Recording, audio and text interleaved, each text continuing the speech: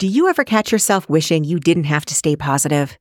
Or maybe you've been working on keeping a positive mindset for years, but it still feels like a daily battle sometimes? Having a chronic illness means you're being told to stay positive all the time. And let's be honest, it's exhausting. Because pushing ourselves to stay positive is not actually positive.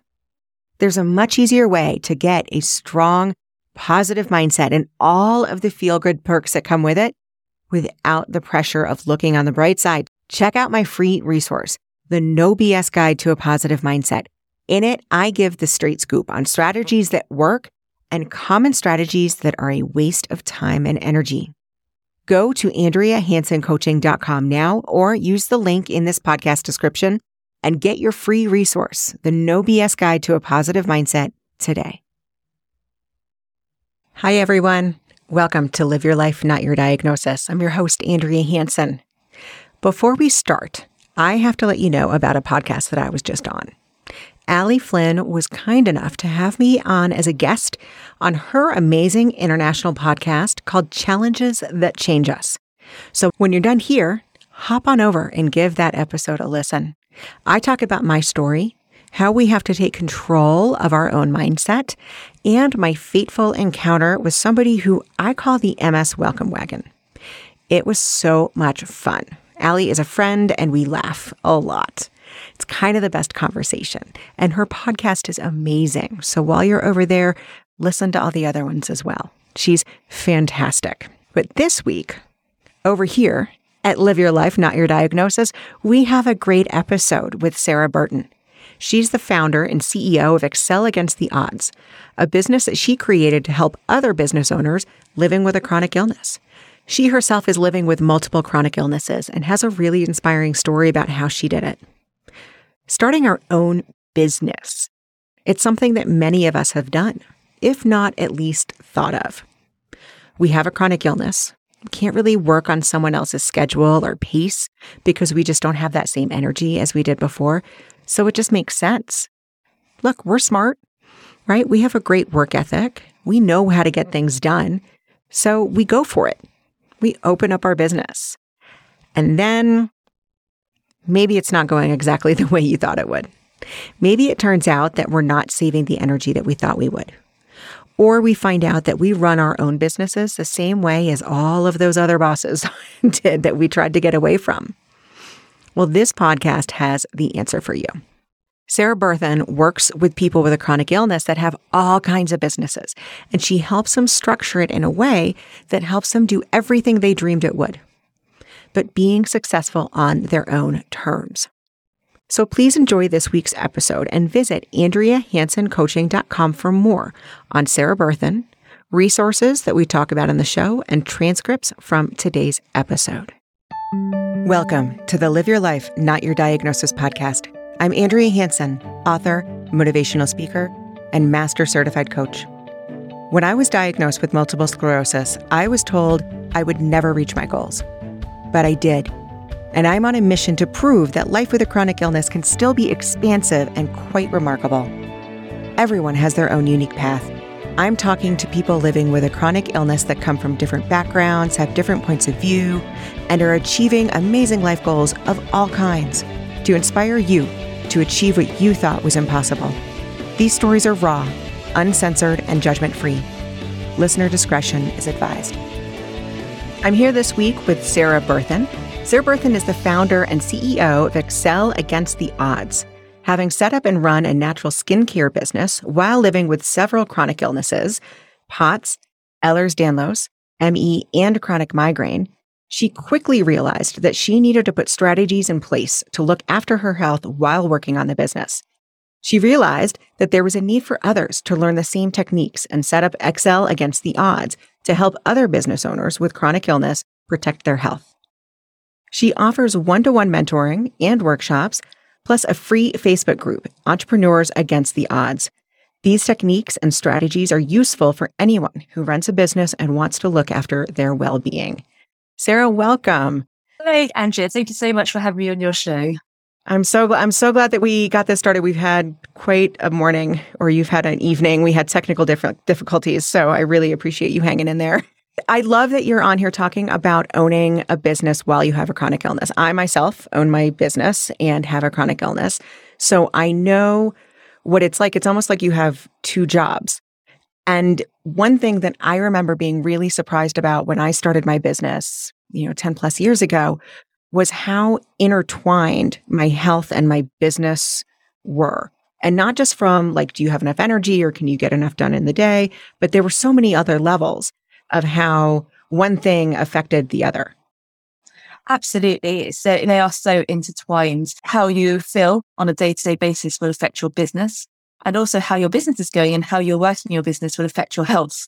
So it's so important to take care of yourself when you're running a business, because otherwise either your business or your health will suffer. Right.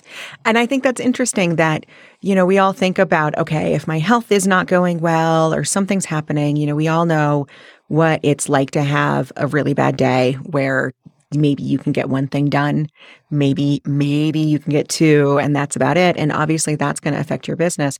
But when your business isn't going well, having that affecting your health is a really interesting thing. Yes, it is. I think because a lot of it is if you can run your business in a way that works for your health, it won't impact it so much.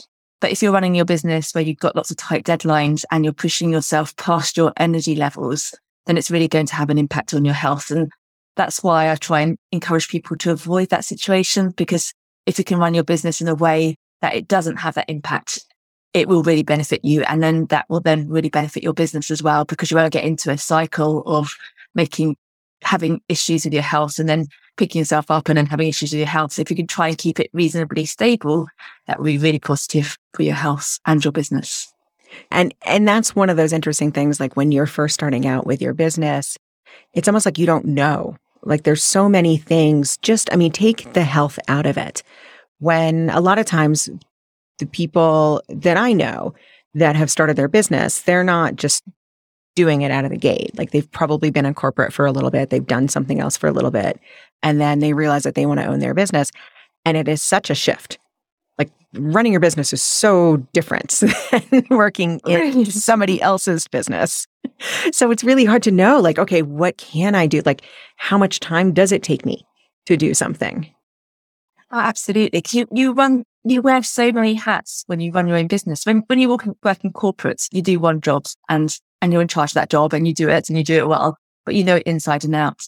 When you're running a business, you are your financial director, your HR manager, your product manager. You do every single aspect of a business.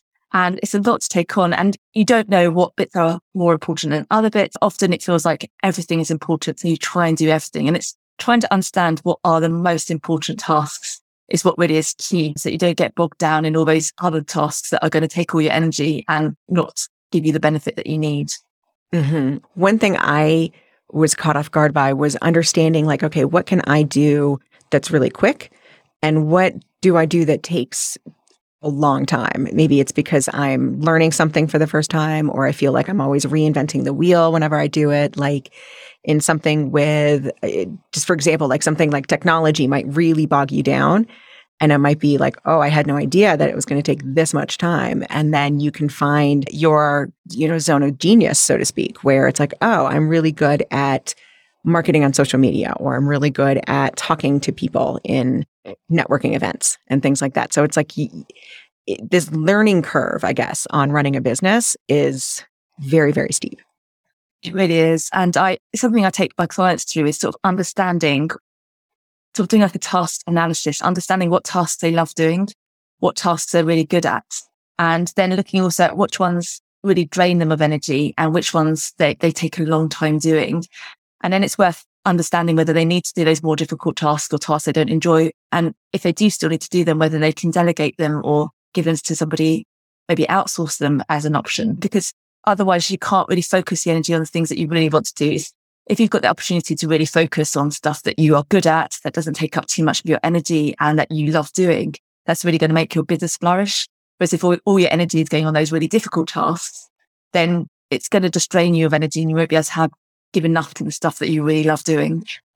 Yeah, that's always a bummer when you get to what it is that you really love doing and then you have like half energy to actually do it. Yeah, I might be talking from experience. So Definitely. let's talk more about your story a little bit. You've got quite a few diagnoses. Were some of them diagnoses that you were born with?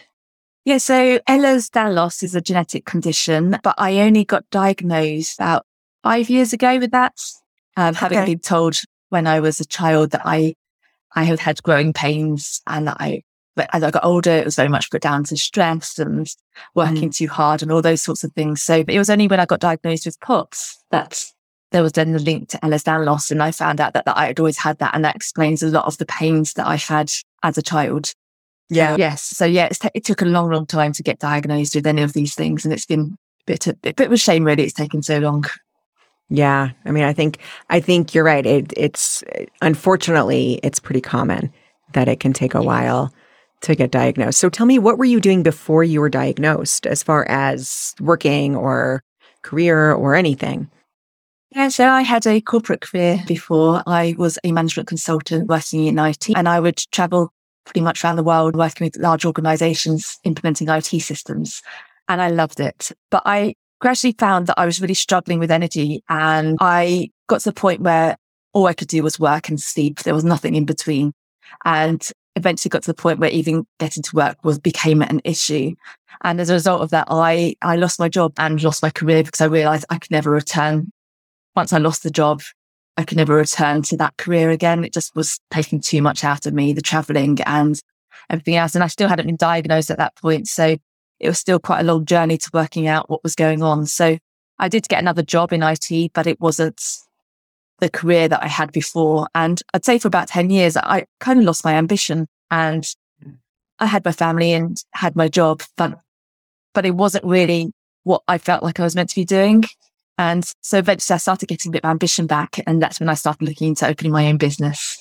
And it was really exciting. Talk about that. How did you slowly get your ambition back? Because I think a lot of people can really resonate with that, because even if we're not necessarily diagnosed, we know something's going on. It's not like our body holds off doing things until we're actually diagnosed. We start feeling it, and we start knowing that we have to either slow down or just change things up. And it really can knock the wind out of you. You know, I know for me, there was it was almost like a confidence crisis, because I wasn't, this go-getter, or I wasn't able to be the go-getter that I was before. So how did you slowly get that ambition back? When I lost my job, it felt like it was a real blow for me, and I really lost all my identity as well. I think I had quite a lot of my identity tied up in my career. And so I think taking myself away from that, like trying to find other ways of having my identity, so more around my values and my morals and things like that, really helped. So I wasn't putting all my focus on what I did. It's more like who I am. That's how I sort of worked on my identity. And I think doing that really helped, because then it gave me some freedom to do what I wanted to do rather than what I felt like I had to do. And I started learning how to make my own skincare because it's something that I was just interested in. It was a hobby rather than a business idea. And my daughter was really interested in what I was doing. So I made up like little kits for making bath bombs and lip balms, and she absolutely loved them. So that then developed into a business idea from there. It was never going to be a business from the get set. But once I found that there was something there, I started doing that. And I started offering workshops as well, teaching people how to make their own skincare. But I did it all wrong in that I made myself really ill. I managed to, I was doing my first Christmas fair. It was a really big fair, and I already had a frozen shoulder just because I get lots of things like that. And the day before the fair, I was overdoing it completely. It was a lot of repetitive movements, and I managed to give myself another frozen shoulder. So it was more of a acute bursitis in that shoulder, but it basically meant that I had two shoulders out of action and had to go to hospital and get checked out because I just couldn't do it. So I ended up doing the Christmas fair, but in a lot of pain, lots of painkillers, and swore to myself that I would never do that again. So that's where I came up with working out how to run a business in a chronic illness friendly way so that I didn't cause myself any mischief again. It's interesting. And I found the same thing with when I started my job. Our work ethic is great, but our work habits, those don't just go away. when even when like our identity is changing and we're like, okay, I can't have my identity in my job. Like even with all that work is happening, your work habits don't go away. And so when we find something new that really sparks that ambition again and gets our interest going and we go into it, it's like you run right back into those old work habits and can just run yourself down pretty quickly. I think that's I did it. I think it's pretty common. Absolutely. Yeah, a lot of people I work with say exactly the same thing. As you say, I think it is, a lot of people have that strong work ethic and they give their all to everything that they do. And so it's very hard to stop that when you have got a chronic illness, because if you love something, you want to do your best. Yes. Yes. And I think it's the idea like where we kind of conflate doing our best with hustling like crazy. Yes. Yeah. So how do you help people, or how did you, I guess at the time, how did you separate those two? First of all, taking a step back and working out what my goals were. So looking at my business goals and also my lifestyle goals, and realizing that I had to make them aligned, that I need to make sure that my business fits in with my lifestyle and my well-being and my family as well. And understanding that it's really important to prioritize yourself and your well-being. So with all my clients, it's very much like a weekly thing of looking at what can you do this week for yourself and putting that in a diary first before you plan in any business meetings. And that feels quite counterintuitive for business owners or even people working in corporate to put yourself first. But it has such a positive impact on your business if you take that time for yourself. So even if it's just 10 minutes reading a book or a 15-minute walk in nature, those little things can really make a big difference to your well-being, and they can have a really good, big impact on your business. How do you help people step away from the business? Because I know going for a 15-minute walk is fantastic. I mean, for me, it's, I do that and I have to, I don't want to say compartmentalize because I know that's not a great word, but it's like you have to compartmentalize and like turn off that business brain, but that is easier said than done. So you can go for a walk in nature and then all you can do is be thinking about your strategies in business, which is maybe not the same as taking you time. Yeah, definitely. It's trying to encourage that sort of mindful walking as well. So I do talk a lot around sort of the mindfulness and the meditation side, but also just what brings you joy. So it could be listening to music. So if music is what lights you up, then listening to some music when you go through your walk, or if it's looking at flowers or doing some art, it's trying to bring out spending some time really looking at what you love doing and what it is that lights your fire and brings you happiness, and then implementing that into your daily life and making sure that is at the top of your to-do list. So you have to tick that off before you can do all the other stuff. And I think often we put it at the bottom of the to-do list, and I'm really encouraging people to turn that around, put it into your diary, plan your time. I have a non-negotiable lunch hour where I sit down, have a proper lunch, and then I either, depending on how my energy levels are, I either have a 30-minute lie down, or I go and read a book, or I go out for a walk. So that is non-negotiable. I'm going to make sure that I do that, because otherwise I know that my business will really suffer in the afternoon. I really love having business hours. And I find though that now that I've been in business, and let me tell you, this was not like my business journey, if you will, was not a straight line, right? There's ups, there's down, there's like, oh my God, I screwed that up. And, there's all sorts of things that happen in a business. I'm finding that it's really just recently that I feel comfortable saying like, okay, these are business hours. And if I get a email and it's after business hours, I am not going to reply. And I think part of that was it took that long to decondition myself from that corporate life. Corporate life is like you respond right now and you respond within 24 hours. And if you don't do that, then it's not professional. And, there's a lot of that stuff. And so I feel like it's taken this long to really unwind. But I know when I first started off my business, that kind of thing was not so easy. So are there things that people can do when they're first starting out their business and they are maybe a little anxious about like, I have to get this going. And so that means I have to be on top of things and I have to be available and I have to, all the things. I think there's a couple of things. The first one, I think, is to remember that it's your business and you you make the rules now. You're not listening to the rules of your boss. These are your rules. So you can run your business how you want to. And it's really important to set boundaries. And if you make those boundaries clear to other people, then they will follow them. So for example, you can have an out of office on your email that automatically responds, saying what times you work, and saying, I plan to get back to you within X number of hours or days, whatever it is that you want to do. But building in that understanding that you're not going to be replying straight away. And again, on your phone and on your messenger, you can have those things saying, I work these hours. It does take me a while to respond, but I will get to you. I have received your message. Thank you very much. I will respond in X amount of time. And if you can make that clear at the beginning and you know yourself, you can start getting into those really nice patterns and realizing that often it's coming from you rather than the client. It's you putting your pressure on yourself, and it's not the client putting that pressure on you. They're very happy to wait 2 days for a response. It's just you who thinks, I've got to reply straight away. So it's trying to understand that actually, if you don't do something, the world doesn't stop, your business doesn't stop. It's just trying to keep that momentum up without putting too much pressure on yourself.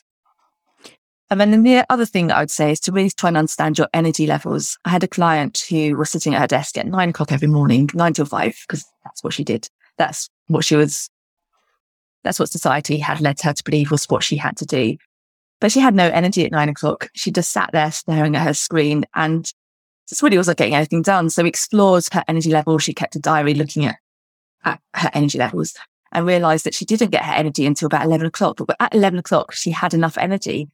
So we changed it so she wasn't sitting at her desk at 9 o'clock. She would do something for herself in the first 2 hours of the day. She'd go for a walk and really make the most of her time. And then she'd sit down at 11 o'clock and then she was raring to go because she hadn't spent the last 2 hours just staring at a screen and now feeling really tired.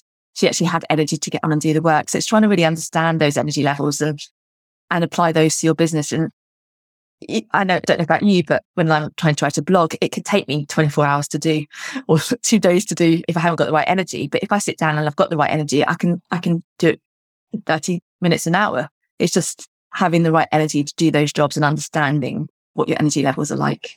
Yeah. Yeah. One thing that I really had to understand was how much energy levels are one thing, but how much different things tax your energy levels. So for instance, going for a walk will tax your energy levels. I thought that was the main thing, working out, taking the dog out, all that kind of stuff. I thought the physical stuff was going to tax the energy level, but that's not, for me at least, and I think for a lot of people, that's not what taxes it the most. For me, sitting down and having what I call that focus time. So if I'm writing or I am practicing, right now, I've got a keynote coming up and so I'm practicing my speech and I'm really in that. And that is just straight up focus time.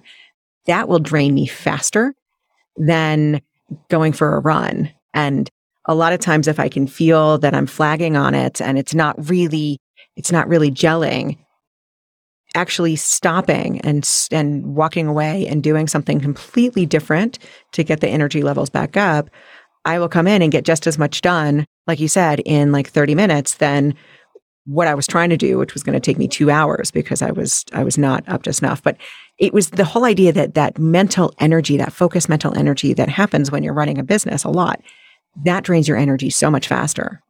It really does. And I think it's trying to understand the impact that different tasks have on your energy levels. So to say certain things will affect different people in different ways. It's trying to understand that.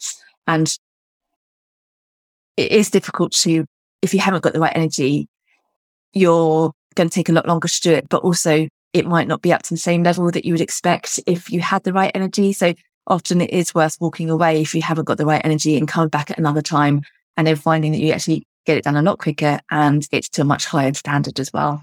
So much of this, I think, is trial and error, right? You just got to figure out your own flow. Absolutely. But it's worth keeping a journal of that as well, or keeping some sort of note to understand how you are affected. If you can really pay attention to that and listen to your body as well, listen to what it's trying to tell you, then that can really have a big impact, a positive impact. This is something that I saw, and I know, like you said before, a lot of times it's us that is putting the pressure on ourselves, and it's not necessarily the clients. But I do know that something that comes up is the idea of keeping up with the Joneses.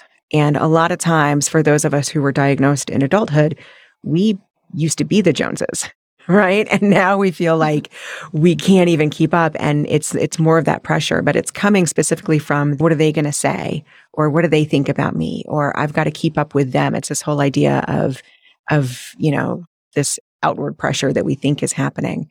How do you help people get through that specific worry that you're not up to snuff, or you're not going fast enough, or you're not keeping up with the Joneses? I think it's trying to understand that you're in your own lane. A lot of the time we're comparing with people on social media, that we're trying to keep up with them. But I think there's a few things to bear in mind. That firstly, what they're showing on social media isn't necessarily the truth. It's what they want the world to see. It's not showing behind the scenes. Whereas when we look at ourselves, we are seeing all the bad stuff as well. People don't put the bad stuff on social media. They don't put the good stuff. So you're not comparing like with like. And then secondly, you have to remember everybody is at a different point in their journey. They might have started their business earlier, or they might have help. They might have somebody doing some of the tasks for them.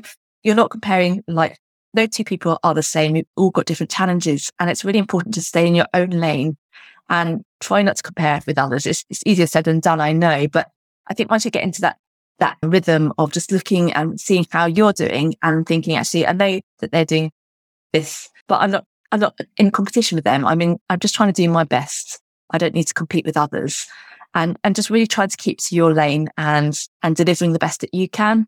And then you don't have to worry about other people. So I think it's really trying to get away from that mentality of competition and even maybe looking more at the sort of collaboration side instead of the competition side. So they might be doing really well, but how can I help them? How can they help me? How can we work together? Try not to be competitive all the time. I think that's a really good point is instead of looking at them as competition, which can often create a lot of that almost like defensiveness, like where our defenses are up. It's to kind of take that wall down and say, hey, how are they like me? Or how can I, what is it that I like about what they're doing?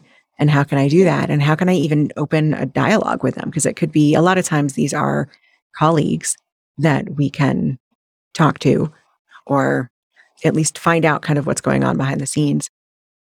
Yeah, and you can find that they've got the same feelings about you as well, so that they can see that you're doing, because you're putting out the great stuff on social media, they're probably seeing how well you're doing and possibly comparing themselves negatively. It's very easy to put people on a pedestal, but having those conversations to really make you understand that everybody faces challenges in business, especially when you've got a chronic illness. And even if you haven't got a chronic illness, people find business hard. It's not an easy thing to do. So just have it to actually got a business and it's going well, or even just going, that's a really good thing and should be proud of that. What about, so in the very beginning of business, I'm sure some people start off and they do really, really well. That's not the typical business. Typically, when you start off, it's going to be hard. You're not going to pay yourself for possibly even a couple of years. I mean, if we're just being honest about what it's like, especially if you're operating a solo business, it can be a little bit slower than expected. You feel like you have to keep going, or maybe you have to do more and more and more to get that ball rolling.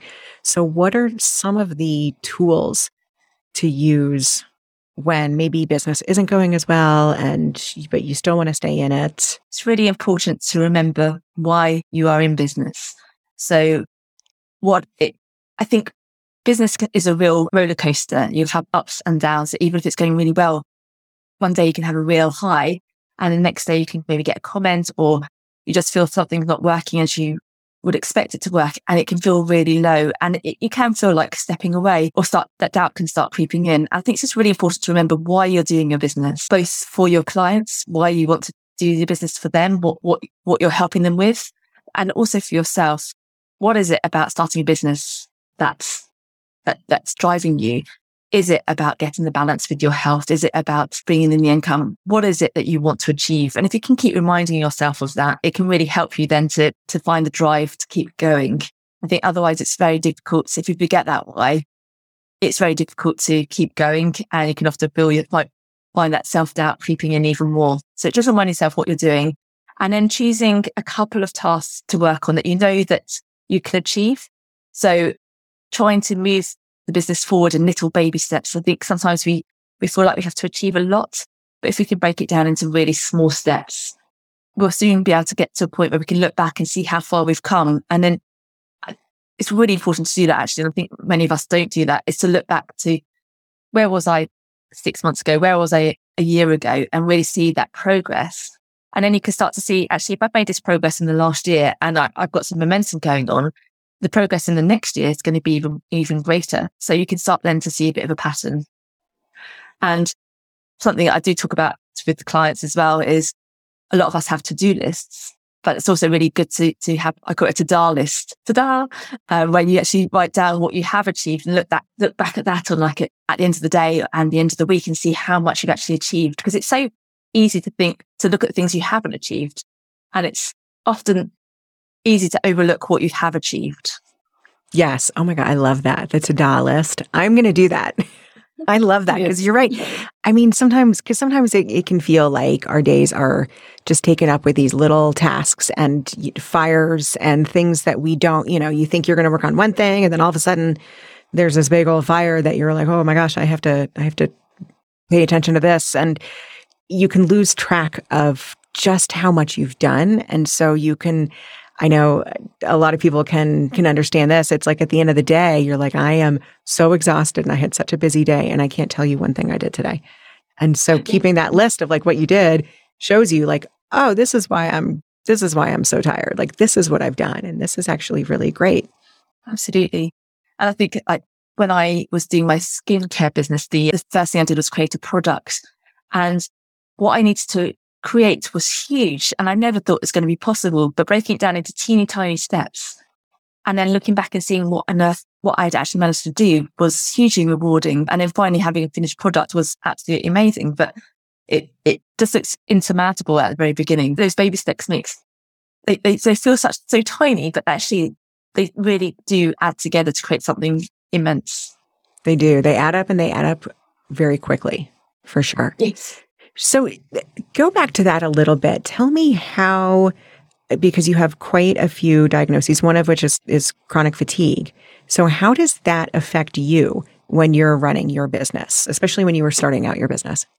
Yeah, I think energy levels are definitely a big issue for me. And one of the other issues I have is the migraines. I think that's probably what has the biggest impact because it can write out a whole day. If I have a migraine when I wake up, I find it very difficult to shift and I can literally go a whole day not being able to do much, but I can still think. So I don't put any pressure on myself at all when I'm like that. But I do find that like I can still evolve ideas. It gives me that space on the business as well. When you're actually working the business, you sometimes get creative spark. And I try to see that as an opportunity to come up with those creative sparks. So I'm not going out there to really think about my business, but when I'm resting and relaxing because of my health, I often get that little spark of creativity that can then really push the business forward. So I try to see it as an opportunity rather than the negative thing that it can feel like in the moment. I always like to talk about pivoting. Like, I think especially having a chronic illness, I mean, both having a chronic illness and having a business are two things that are changing all the time. And I feel like we need to have that flexibility and be able to just pivot and find something new or find something different or find something you can do. And I think that's such a great example. It's like you have a migraine and you're just taken out. So it's like, okay, you weren't able to get your list or whatever it was that you wanted to do that day. So let's pivot. What can I do? Oh, I know when I'm in this mode, I can start to brainstorm. I can have that creative spark. I can think of so many different things, which is also really important. So I love that. I think pivoting is essential, like I said, both in our health and in our business. Absolutely. Yes. And it is, I think often it's very difficult to take that time to rest, but when you have a chronic illness, you're forced to rest. Yes. Rest is actually really, really important to a business. So maybe that's a plus side.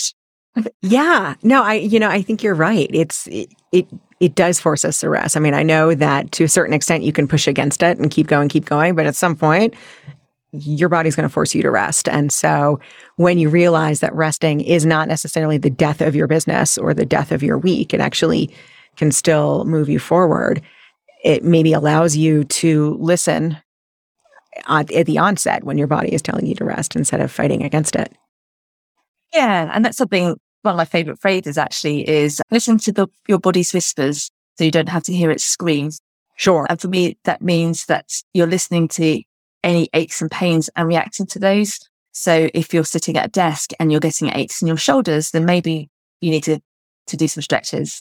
Or if your eyes are starting to really ache, then maybe that's the time to get up from your desk and look outside at the view. And I think it's really important to listen to your body and react to it, because if we go against that, it's going to really start screaming at you at some point.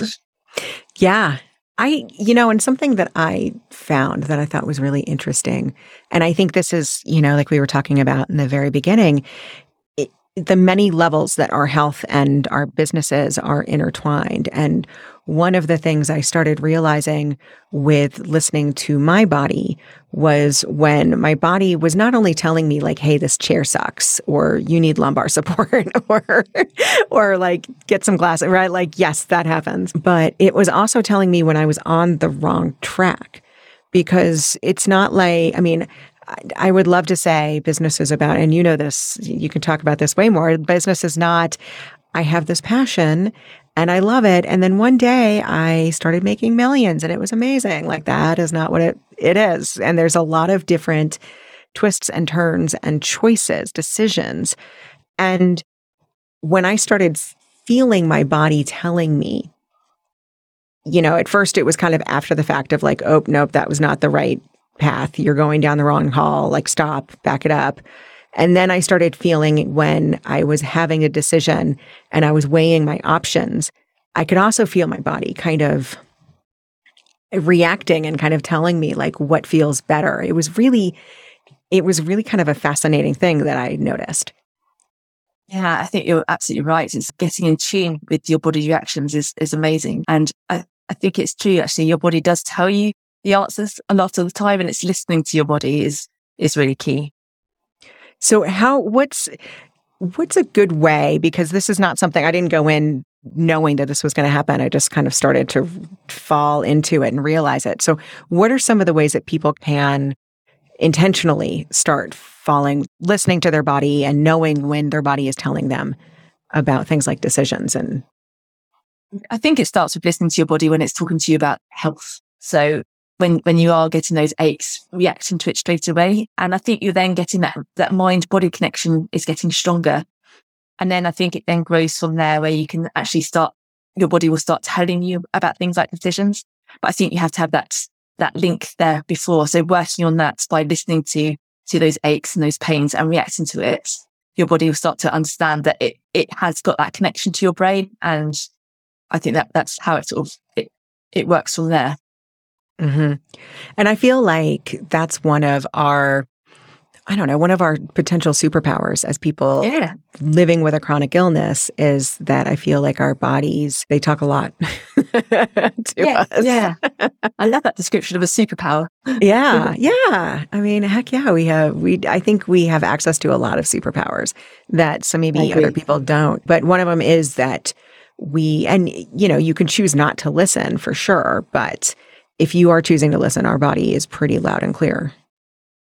Very, very much so, yes. And I think in society, generally, we're not taught that. We're not taught to listen to our body. We're taught to actually ignore it, because we are encouraged to go into work when we're not feeling well and just put it behind us. And it's only when you get sick, that you do start listening to your body. And I think, as you say, that then becomes so important to our future as well. Yeah, that's one of the things that I thought was fascinating about the pandemic. It's that, and I'm sure you are too, and I'm sure listeners are too.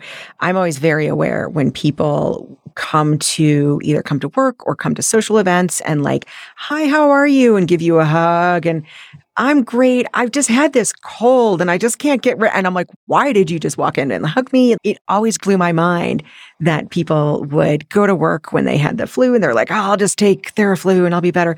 And then all of a sudden the pandemic hit and it was like this hard no of you cannot be around people when you're sick. And it's really interesting. I think it's fascinating watching people finally realizing like, damn, I have to listen to this and actually stay home and go and get myself well. And it's like watching it really just like cramp people's style because they have, Yes. it's been fascinating. Absolutely. Yes. Yeah. It's got to be a good thing really, hasn't it? Because otherwise people are making themselves ill by working when they're not well, and also making other people ill by coming in with loads of germs. Yeah. It's got to be a good thing.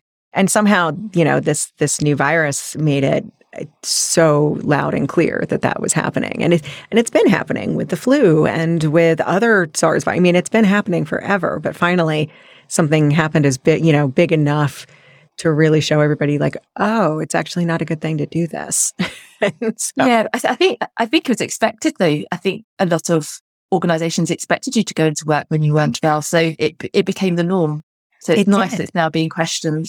Yeah, I know. I agree. Yeah, it was almost like you were a better employee if you came in, even though you were still sick. It was like this martyrdom that would happen. Absolutely. So weird. So anyway, I just thought that was like kind of a fascinating thing. One thing though, so this is something that we were talking about before the podcast, but I thought it was so cool. I was like, put a pin in that because I want to talk about it, is the idea of just how many people with a chronic illness have their own business. Talk to me about that a little bit. Yes. Yeah. So there's a much larger proportion of business owners who have chronic illness than those who don't. And the reason for that is because people with chronic illness, they need to have that flexibility that business ownership gives you. So when you are working in an organization, you're expected to work set hours in a set location, wearing a set type of uniform or clothes, generally if you want to look smart. Whereas when you have a chronic illness, you often need that flexibility of what time you're going to work. So some people find the mornings very difficult. Some people find the afternoons difficult. And you have that flexibility. You can find the right time for you. You can also choose where to work. So if you're really struggling to sit at a desk, you can still work lying down. That you can use voice notes and to write posts or blogs. There's various different ways you can make it work for you. And you can also wear whatever you want. So, for example, I could sometimes find it very uncomfortable around my abdomen. So, being able to wear loose clothes, which I probably couldn't get away with in a corporate organization, it works really well for me. So, flexibility as a business owner is amazing. And I think that's why there's a lot more people with chronic illnesses who have their own business. And I think the other good thing about having your own business when you've got chronic illness is it gives you hope. It gives you back that hope that you might have lost. If you have lost your career, you can see something that you're working towards in the future. And that can really be really beneficial for your health as well. So you covered it a little bit when you talked about the beginning of your journey into owning your own business. But what can people do? Say people are out there and they're thinking, I am done with a 9-to-5. I can't do it. Either, on, I don't know how many levels it can be that it's not working for them. And they're thinking about going into business. But that's as far as they get. They have no idea. They're like, look, I can't crochet or do whatever. I don't necessarily want to go back and learn a whole new skill set. I have no idea what to do. And maybe even part of, like you spoke about before, part of that ambition is not necessarily there so much anymore. Sometimes we can get really down. So yeah, what would you tell people who are in that situation? I think it's about taking a step back and looking at what you love doing.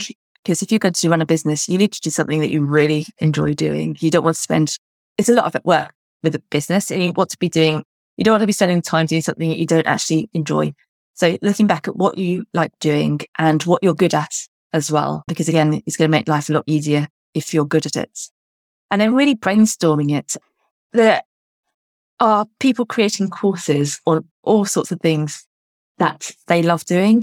And you might be really good at something and not realize that there's actually a market for it. But I work with lots of business owners, and the different types of jobs and businesses that people run is unbelievable. Lots of things you wouldn't even imagine can be a business, are businesses, and they're doing very well.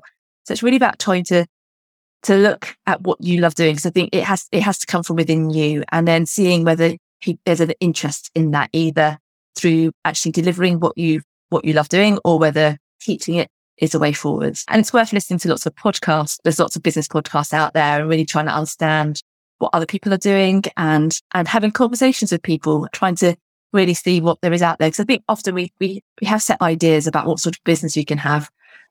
But it wasn't until I really started delving into the business world that I realized how huge business is, what different things there are. So it's quite interesting, really. It's having that confidence that what you do well is something that somebody else wants to learn about and do as well. Absolutely. Yes. Yeah. And if you're interested in it, it's very likely that other people are interested in it as well. Yeah. None of us are unique. Yeah. And you can look at some like the course providers like Udemy or things like that, and to see the whole range of courses there are and how many people have bought them. And that's really fascinating as well. I think it's interesting because sometimes, like for me, I know that I had an idea. I kind of fell into my business like you did. And then I would start to listen to other people, other podcasts. And then it turned into like this, like information overwhelm. And then I would start to feel kind of like a pinball, where it's like one person says, do it this way. And one person says, do it that way. And one person says, you can't do it that way. That'll never make money. You have to go over here. So I think it's a delicate balance. And I'd love to know how you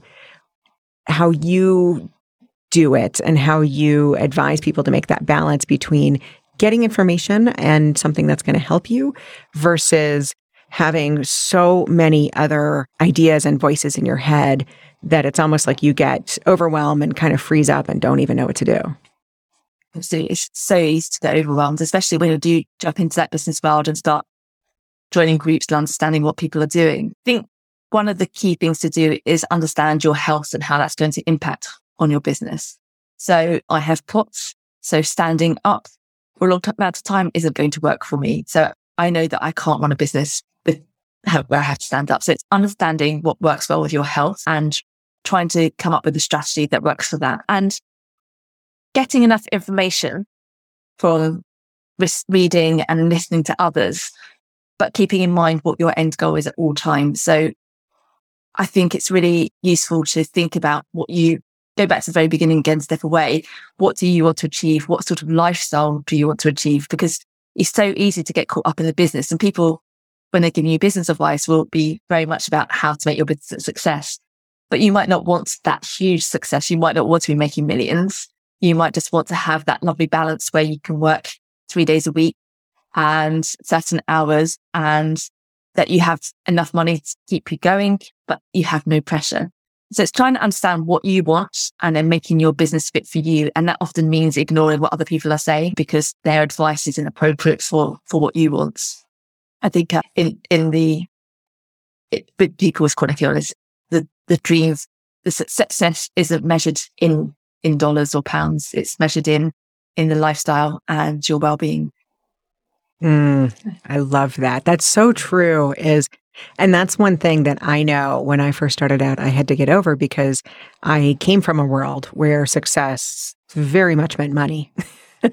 Like literally, I was working in finance before I moved over. And yeah, it was all about how much money you're making and how much money you're making your clients and what your degrees were. It was very much steeped in academia as well. So it was all about that. And finally sitting in the space where you can define success as how you're feeling on a daily basis and how truly happy you are.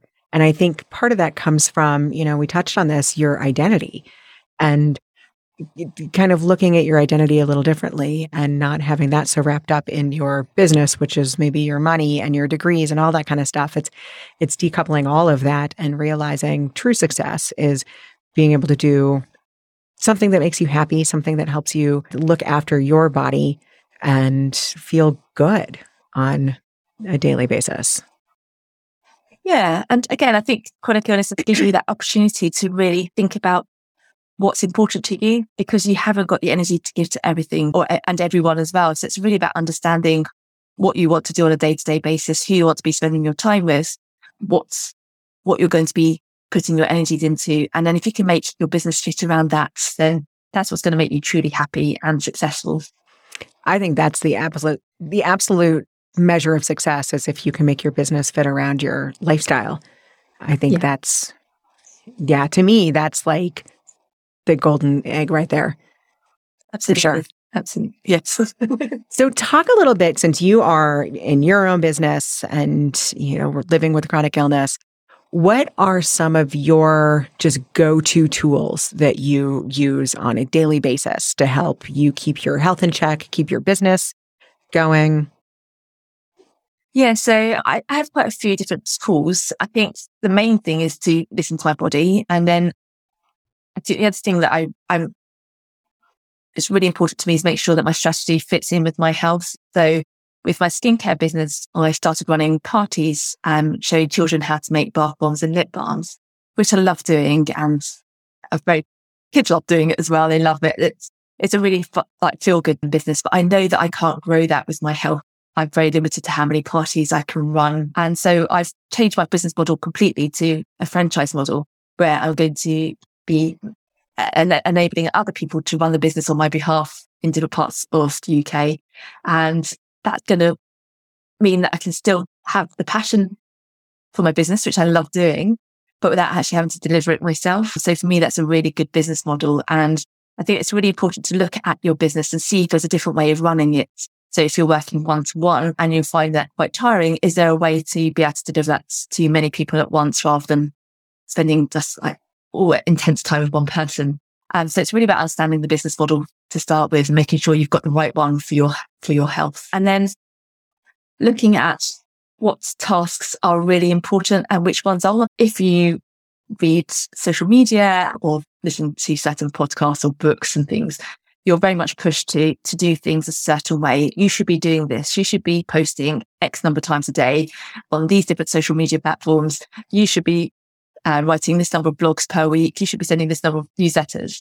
And none of that is important. You need to do business your way. And as long as you are clear, that's with yourself almost, that you're going to be doing this. I'm going to be posting once a week. I'm going to write a blog once a month. And you just keep that going. That's absolutely fine. You don't have to do everything the way that you're told to do. So it's about making sure your business fits around your needs and your requirements, and that you don't feel bullied into doing it a certain way just because people tell you that's the way you should do it. And then my other tip would be around making sure you're working on tasks that are getting you to your goal, because it's so often easy to get distracted by other jobs, other tasks, and often they might not be leading you to your goal. So they can be a bit of a distraction. So trying to get away from those. So it's worth taking some time every month just to look at what you're doing and making sure that those tasks are worthwhile doing. And often you can find, actually, I didn't really need to do that. I spent a day doing that and it really wasn't necessary. It didn't take me any closer to my goal. So maybe next month I'll make sure I don't do that. So just really understanding what's going to help you and trying to really slimline your business so that you're not overexerting yourself. I love that. It's like the combination of having, understanding your strategy and kind of the bigger picture of what you want to do with your business, and really staying on point with those checks and balances, but also knowing when to break the rules, knowing when to go off on your own, knowing when to ignore advice, knowing when to rebel against all of that stuff. Yeah. And again, that's the beauty of chronic illness. It's that it gives you the right to do that. You don't have to do business the same way as everybody else. You can do it your way. Oh, I love it. I love it. So what are some of the tools that do you have things that you personally do every single day as far as how do you check in with your body, or how do you make sure you bring joy into your life? Are there things that you do personally?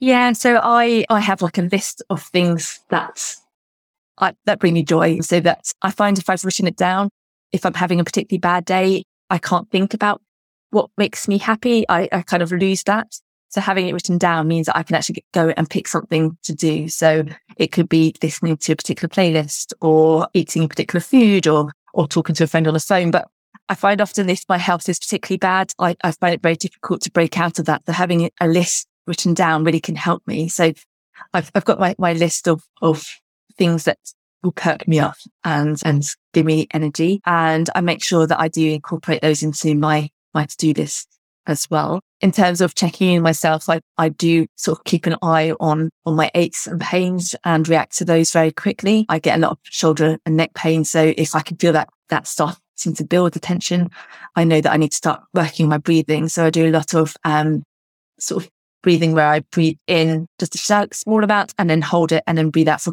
a long amount, because I know that will really calm down my nervous system. And with POTS, the nervous system is out of whack. So I do whatever I can to bring my nervous system down. And I also know that if I get stressed, then I need to complete that stress cycle. So I had a medical call the other day, and I could feel afterwards I was very, very hyper. And I knew that if I didn't do something with that energy, then it was going to really affect my health going forward, because I hadn't completed that stress cycle. So I just took myself out for a nice walk, and that just really helped me to calm that stress cycle down and calm down my nervous system. Okay, that's really interesting. I've never heard it put that way before. Complete the stress cycle. Talk a little bit about what that is. Yeah, so if you're feeling stressed, the stress events can complete, but the stress within your body is still going on.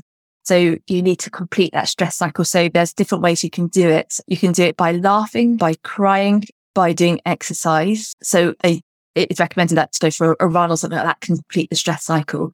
And it's finding what works for you. I find that going for a walk is enough to complete the stress cycle. Having a good cry can definitely help. I know there's a few other things, I can't think of them off the top of my head at the moment, but there's a few other things that can really help complete that stress cycle. And it's just really important because the stress remains in your body even after the stressor has gone. So I say you might have had a difficult phone call and they put the phone down and it's all been sorted out. There's no worries, but you still got that stress hidden inside your body. And if you don't do something about it, it's going to build up and have an impact on your body. So it's like keeping that energy moving and letting it move through your body instead of putting a lid on it because you're like, oh, it's over. Yeah, definitely.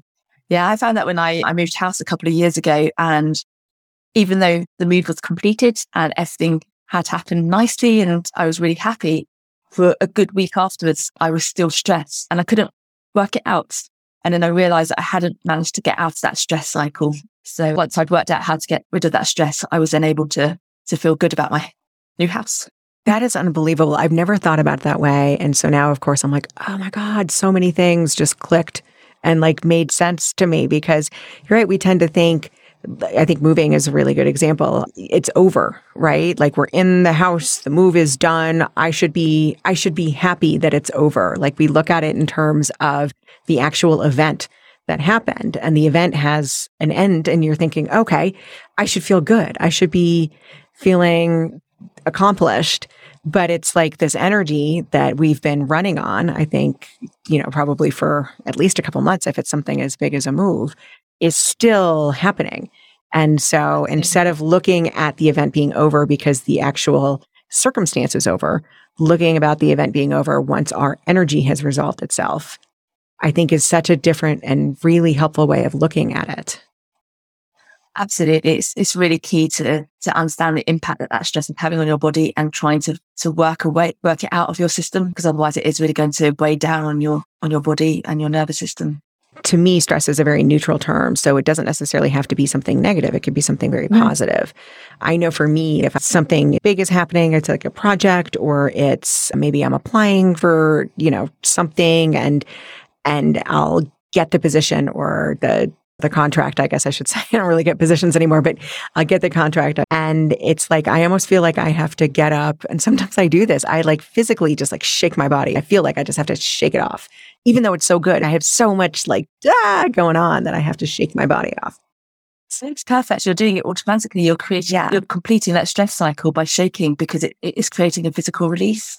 So you haven't realized it, but you are actually doing that completion really well. That's interesting. I've noticed it with like quote unquote good things, but when you're looking at like a negative stressor, I think that's also because we're so anxious for like a negative stressor to be done that the second the actual event is done, we think, okay, but we don't want to prolong it by letting it release. And so I think it's interesting to think like, no, it's not, it's done when our energy is done with it, not when the actual event outside of our body is done. Yeah, very much so.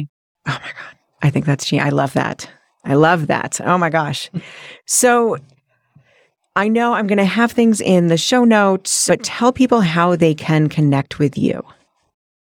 So I have a free Facebook group called Entrepreneurs Against the Odds. So you're very welcome to come and join us. It's just a really lovely, friendly place for business owners with chronic illnesses, just to have support. And I hand out tips and advice. So it's just a really lovely, friendly place. And I also have a website, which is called excelagainsttheodds.co.uk.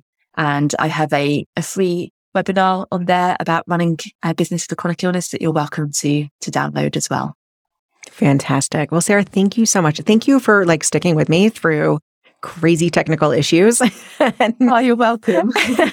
And helping so many people, because I think you're right. I mean, there's so many people that have a chronic illness that are starting their business. So I think you've given so many things for people to think about and things that can help people who are, in the owning your own business struggle currently. Thank you so much for inviting me. Thank you. I really enjoyed talking to you. What a great conversation with Sarah. I knew that a lot of business owners had chronic illness, but I didn't realize how prevalent it was. It kind of makes sense. As a business owner myself, I know that we have a lot of people in our ears trying to tell us what to do, what systems to use. The list goes on. It's so nice to know that we have someone like Sarah in our corner to remind us that the most important part of our businesses is our health. My favorite thing that Sarah said was about not listening to outside opinions on how we should run our business.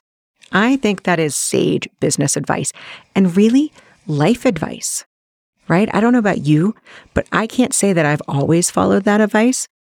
Sometimes I fall into that everyone does it this way kind of trap, but just about every time I do, I have to backtrack because I'm not listening to myself. And things generally don't work out when I'm not listening to myself. So if you have a business or just in your life, where can you see that you're following someone else's advice and ignoring your own?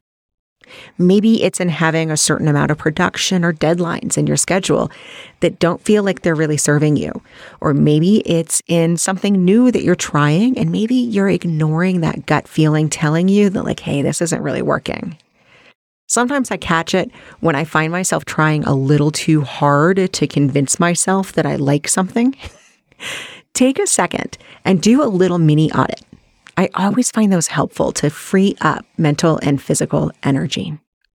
And next week, we have a really interesting conversation with Elizabeth Guthrie. She's living with PTSD and debilitating long COVID symptoms, and she's talking about trauma. But I promise it's not a heavy conversation. You know me by now. I loved diving a little bit into what trauma is and finding out that it wasn't everything that I thought it was. So if you've ever wondered about trauma in your life, wondered if it contributed to your chronic illness, or wondered if you need to do something about it, which, hint, you may not have to. This is a great episode with somebody who breaks it all down for us. So check out the podcast next week and follow the podcast so you don't miss an episode. And if there's somebody you want to hear on Live Your Life, Not Your Diagnosis, or a topic that you want to know more about, let me know. I love feedback. Email me at hello@AndreaHansonCoaching.com. That's AndreaHansonCoaching. Until next time, take care. If you like the show, don't be shy. Please give us a 5-star rating and review. Follow us on Apple Podcast, Amazon Music, or wherever you're listening right now. To see complete show notes and resources mentioned in this episode, visit AndreaHansonCoaching.com. Thank you for joining me, and until next time, take care.